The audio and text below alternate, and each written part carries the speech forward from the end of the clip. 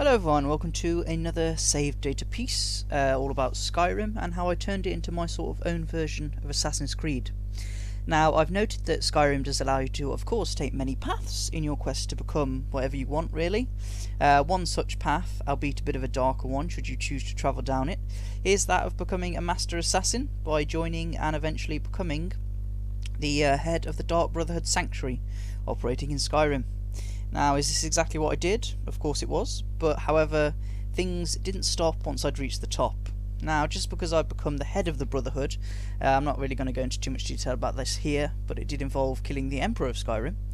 I didn't find myself content to slow down and let others take on the reins of assassination, because I was of course the top dog for a reason.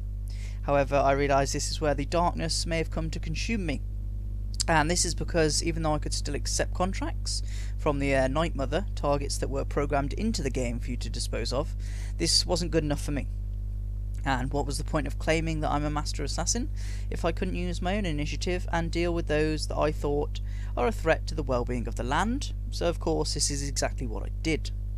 Now, whilst the art of killing is precious to some, I'm talking about in games, don't try this at home, or of course in the real world, the ultimate act can be simple enough to accomplish. This is where the slippery slope began to present itself to me. Now, at first I'd locate groups of bandits or those performing dark rituals, arguing that my actions were for the betterment of the people. But then, as my bloodlust grew, the goalposts began to move. Because if someone was causing a bit of hassle for another person, maybe throwing them verbal insults or just making their life a little bit unpleasant in non-physical ways, they would feel my blade. If someone was trying to swindle another innocent person out of some hard-earned money, I can't be standing for that. Or if they were trying to pull the wool over someone and take advantage of their kind nature, you can be sure that they were destined for the chop. Now, my reasoning for the self-imposed sense of justice, even though to some it may have been twisted, still did come from a good place. That's what I like to tell myself anyway, but the real trouble was when someone would simply look at my character funny, or make the tiniest of remarks, and what was to be their fate? Death. Death was to be their fate.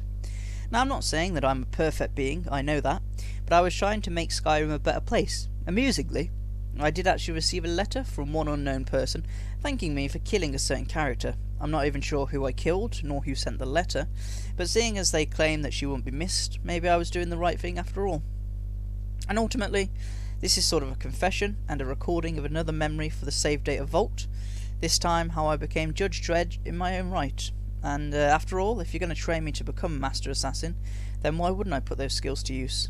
Just remember, if you give me any side eye, you'll end up with no eye. As always, thanks for checking this post out. If you're watching on YouTube, links to the blog and pod feed are in the description below. It's DualShock Dreams on Twitter, DualShock_and_daydreams on Instagram. If you're listening on the pod, then the YouTube link will be in the description below. As always, take care, stay safe. Peace and nugs.